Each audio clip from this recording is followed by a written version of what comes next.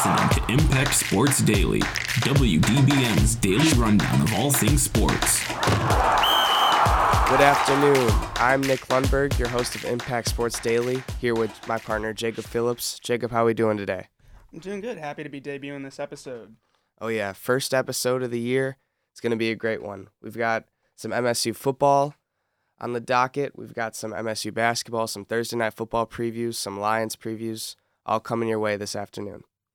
So first, we want to start off with some MSU football. There's been a lot of news lately as earlier in the week, cornerback Kalen Gervin and Chase Klein transfer from the program. And Jacob, does this come as a surprise to you at all? You know, I don't really think so. I mean, our team's been doing really well, but, you know, these aren't really what I would consider key players as a fan from a fan perspective. So, I mean, I don't really think it has too much of a direct impact on how the season has been and will continue to be going. Yeah, Gervin started last year for the majority of the season, but we all know last year wasn't a big success, and he's eventually gotten passed by transfers such as Chaz Kimbrough and Ronald Williams in the depth chart and freshman Chuck Brantley, who's been stepping up, and he's kind of fallen off, everybody's radar when it comes to starting corners. And Chase Klein has always been kind of a depth piece at that linebacker spot. And they've both made their fair share of decent impacts, but they're not huge losses, I would say. We wish them well wherever they may end up. Absolutely. And it's always sad to see people go, but, it's just, I'm excited to see who Mel Tucker ends up bringing in. As this is kind of his year 1.5 almost with the pandemic and him starting halfway through, not being able to recruit last year. So I think that we'll only see better recruiting from here on out anyway. Yeah, we've got some guys willing to step up, like Marquis Lowry, the transfer from, I believe, Louisville. He's at cornerback. He's been injured most of the season so far. And freshman Mai Gotiete, excuse me if I pronounced that wrong, but 4-star linebacker, the only 4-star of his first recruiting class last year, USC flip. So it'll be interesting to see some of those guys take their spots in the depth chart. But speaking of recruiting, we had a big commitment last night, and 4-star athlete Dylan Tatum officially committed after a long and hard recruiting process by the Spartans. Yeah, I think that'll be an interesting thing to watch because, he's listed as a 4-star athlete. So he doesn't have an actual position labeled yet, but I think it'll be interesting to see. Looking at his stats, it's really impressive to see how flexible he is. He's played cornerback, running back, slot receiver, safety, kick returner. So it seems like he's got a lot of potential uses here at MSU. Yeah, I've heard they're going to play him most likely at defensive back, which is probably the most position of need on this MSU team looking into the future, because running back looks pretty set right now, but who knows? He like you said, he's very versatile. He could play anywhere. And he is one of 5 4-stars that have committed to MSU in this recruiting class, and it is only he is one of the 4 top 10 players in the state to commit to Michigan State, and no other team has accomplished that, especially Michigan. And safe to say that Tucker officially beat out Michigan for Tatum because Michigan earlier in the year hired their head coach Ron Bellamy from West Bloomfield in hopes to create a pipeline, and Tucker just comes in and sweeps him right away. Yeah, and I think this is a fantastic addition to our defense. I was at the Nebraska game last weekend, and one of the things I noticed was kind of a little bit of a weakness in our backfield almost. So I think adding another, like a 4-star athlete at defensive back would just be absolutely phenomenal to our program. And like I said before, our program is going nowhere but up. So yeah, it's exciting stuff. Speaking of MSU football, playing-wise, they are set to play Western Kentucky, who are 1-2 this Saturday. They're playing at home. It's a night game. They're coming off a narrow win against Nebraska. Nebraska is by no means a bad team. Their record does not show how good they actually are. They played MSU very well, and it came down to the wire.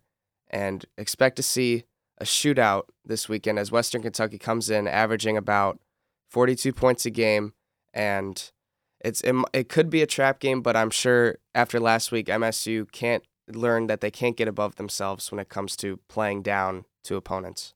Yeah, and I think one of the key takeaways from Nebraska is, even though they were unranked, I mean, it was still an incredibly tough game. I remember standing on the edge of the bleachers that entire second half and just watching as the rest of that game unfolded.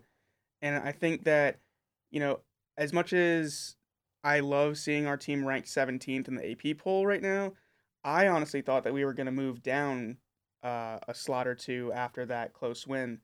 So I think it's really important to remember, that this isn't the perfect team yet. Again, this is Mel Tucker's technically second year. And so I think while we're growing, that it's really, we need to keep in mind that, it's games like these where we shouldn't get ahead of ourselves and think, oh, this is just an easy game. I fully agree. We have kind of a young team, especially with sophomore QB Peyton Thorne at the helm. And the offense really did not show up in the second half last week. And all credit to Nebraska. They outplayed us, and you can't overlook that, especially coming in. This is Tucker's first time being ranked, the MSU's first time being ranked in the AP poll in a while. And you saw this team kind of get ahead of itself, and I'm glad that happened last week. So they can kind of get grounded and continue to move forward against and not take those kind of games for granted. Yeah, I think if anything, the Nebraska game showed how much we really rely on Kenneth Walker at that running back position, because Nebraska really locked him down. He didn't score a single touchdown. His numbers did not look anything like those first few games. And I think it's really important for people like Peyton Thorne, Jaden Reed, Speedy Naylor to start developing a broader offense that can actually function when we don't have the ability to run the ball with Kenneth Walker. Yeah, the O-line had a little bit to do with that. They weren't the best at blocking up the middle. They were getting pushed back, and Walker didn't really have anywhere to go. But thank God for our special teams. Jaden Reed, that punt return. Our punter was Bryce Behringer. He had a great game, gave MSU great field position most of the time, and our defense showed up when it needed to. So overall, it was a close game and a lot of things to learn from it. And hopefully this weekend we'll see a much better offensive performance and a defensive performance that can hold up for our offense to lead to another win and going into Rutgers 5-0, which Rutgers is no pushover. So that'll be a good game as well. Yeah, I think what is it that Mel Tucker keeps saying now? It's relentless, on to the next one. And I think that's really important. Yeah. Also happening earlier this week, MSU basketball had their first practice, and people got their chance to see the newly revamped team after last year's kind of disappointing season. You've got three incoming freshmen, 5-star Max Christie, 4-star Pierre Brooks, 4-star Jaden Akins, and you lose Aaron Henry, one of your best players, but you also gain transfer Tyson Walker, who will start at the point guard position, it seems like. And you have Izzo kind of dropped his top 7 with Bingham, Marcus Bingham, Gabe Brown, and Malik Hall, the 2 captains of the team, Joey Hauser, Max Christie, Tyson Walker, and AJ Hogard. So it'll be interesting to see how that how that top 7 works together, and who will make the rest of the depth chart line out. Yeah, and I think looking back at last year, I'd have to agree. It was a little bit of a disappointment, but I think we have to remember that last year we also still had a really young team, a lot of new guys. And, I mean, we did really well with that. I'm just really excited to see where this team goes this year. I have full faith in Coach Izzo. I think that, again, much like our football program, we got nowhere to go but up at this point. Yeah, the one thing that really caught my eye last year was the ineffective point guard play, with Rocket Watts kind of being forced in to the point guard role with no real off-season preparation. He came in to MSU as basically a pure shooting guard, and they forced him to play the point guard. So I'm very interested to see how Tyson Walker will step in. Very good defensive player. I believe he won Defensive Player of the Year in his conference at Northern Illinois, and he's a very good distributor from what I've heard. and I'm sure whoever Izzo brings in is good enough, especially if it's a point guard. We've had some great point guards in the past, and I'm very excited to see how he will step in and control the team. And also, you've got guys like Bingham coming back, who's apparently deadlifting like 200 pounds more than he was last year, which is always good to hear from a skinny big. And then you've got guys like Gabe Brown who are looking to step in different roles. Hopefully Joey Hauser makes a leap from last year, kind of a disappointing end of the year. Malik Hall getting some more playing time. Max Christie stepping in as a freshman, as a 5-star, so we'll see what he can bring to the table. And apparently A.J. Hogard has lost about 20 pounds, so it'll be interesting to see how he does on both sides of the ball now with a year of experience and a lot of training undergone this offseason. Yeah, and I think one of the key factors, looking back towards something like the 2019 season, where we went incredibly far, of course, it really got cut short. But one of the things I'm hoping to find in this newer team is that kind of unit cohesion that you used to see, where we would work really well together. Our players would really feed off of each other's energy and really be able to make those plays that made a difference. I remember watching the Duke game back when they had Zion Williamson and thinking to myself, oh, that's all Duke has, but we've got a team that they're not all at that star level, but they can actually work together to overcome someone like Duke. And I think that's something I really want to see out of this team in the next 2-3 years. Yeah, I fully agree. Izzo has prided himself off of teams that play together rather than just have a ton of all-stars like Duke usually has, or Kentucky per se. But hopefully, I have a feeling this year that this is one of the teams that goes under everybody's radar and goes, I hope so, the Elite Eight, but it's just has the feel of one of those teams. A lot of people are sleeping on us, and I think that this team has a lot to prove, especially after last season not living up to their usual expectations. So I'm excited for this upcoming season. It's just the beginning. We'll get our first look at them. Their open practices this weekend, and then they've got some. The Izzo camp out is coming up too for all students. That's always an exciting event. And first exhibition games are coming up in a month or so. So a lot of exciting stuff going on in the MSU football and basketball programs. But we're going to transition over to professional football, as tonight the Jaguars, who are 0-3, look to get their first win at Cincinnati, as the Bengals have started out 2-1 and are on the top of the AFC North. Yeah, I think this is a really interesting matchup because you got Trevor Lawrence, first overall pick this past year, going up against Joe Burrow, first overall pick from the previous year. And I think that I'm really ready to call Trevor Lawrence one of the biggest busts in recent draft history. I mean, he's thrown 7 interceptions in the first 3 weeks. He's got a QB rating of 23.1, only a completion percentage of only 54.2%. And this is a man who I don't think he lost a game in college. And I think it really shows just the sheer difference between college level and professional football. And I really just don't like the look of the Jags this year, even with bringing in Urban Meyer. I agree that it's been a very disappointing start for Trevor Lawrence. Like you said, he's actually never lost in college or high school a regular season game. But I think it's really early to call him a bust. It's only been 3 games, and I mean the Jaguars, they've got a lot of issues. Besides, I mean, we don't know if Urban Meyer is an NFL level head coach. We only know him as the college all-star coach that he was, and it's a very big difference when you come and coach in the NFL rather than college. And they have a lot of holes on defense. I mean, his top weapon is Laviska Shenault, which is not like, and I bet, and James Robinson is good, but I doubt that their O-line is top 15 in the league to protect him. And it's only been his first 3 games, so I think it's a little early to give him the biggest bust title, but we'll see going down the road. Yeah, and I got to give him credit. I mean, no one expects one draft to turn a team around. I mean, it took Cleveland several years to go from being the worst team in the NFL to earning a playoff spot. But I think with Cleveland, you could see how key draft picks like Baker Mayfield can actually contribute to kind of digging yourself out of this hole.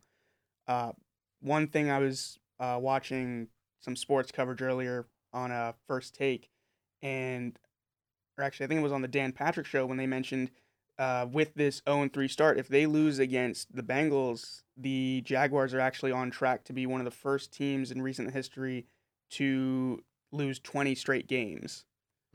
And I think that's certainly not the start to the season they were expecting. A little disappointing. And right now we got the odds set, Bengals minus 7.5. So for those that don't understand odds, that means basically Bengals got to win by 8 points to cover. I fully take that. I think they definitely win. So it'll be interesting to see, which teams, if any, this year that Jacksonville manages to beat and kind of break that losing streak.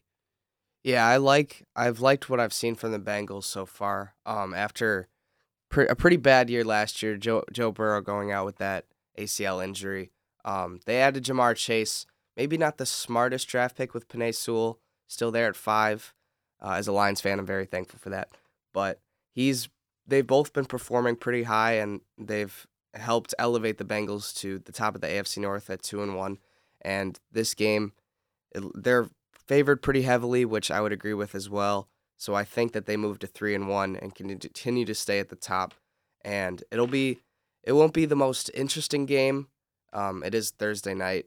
Not a lot of people are fans of Thursday night football anyway. And these two teams aren't the most marketable teams in the NFL. So it'll be a decent matchup, but I think that I agree. I think the Bengals will take this one and cover. Yeah. One last thing, it'd be interesting to watch the Bengals as they go forward. I don't know if they'll be able to clinch their division in the end, but I certainly think with how they've been playing and how Joe Burrow's kind of been developing, I wouldn't be surprised if they at least manage to get a wild card slot. But again, this is still week 4, so. Yeah, it's very early. You can't get ahead of yourselves by any means. And moving on to another pro football game this weekend, the 0-3 Detroit Lions take on Chicago in Chicago against the 1-2 Bears. And honestly, I think this will end up as being the Lions' first win of the season. Yeah, so being a Packers fan, I don't really have much authority to say, who's going to win this game.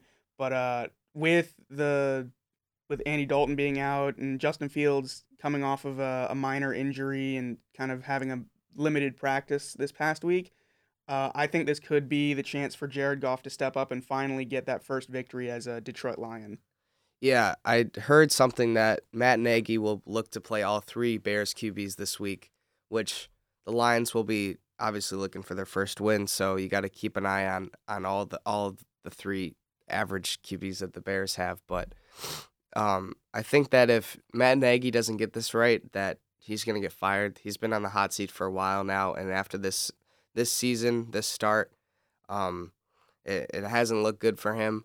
And I think that the Lions so far this year have played 3 decent games of football. They haven't put it all together as they would have liked to have. Last week against the Ravens, they folded on at the last second. And, of course, the Lions lose in the most Lions way possible with the longest field goal ever kicked by Justin Tucker in NFL history, made by Justin Tucker that bounced 63 yards. Yeah, that bounced off the bottom of the post and in.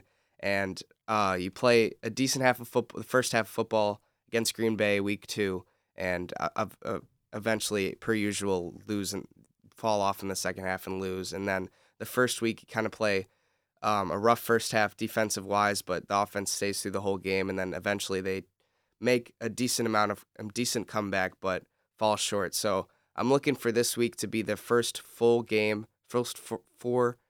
game from the whole team playing complementary football, as Mel Tucker loves to say. And Dan Campbell and Jared Goff get their first win.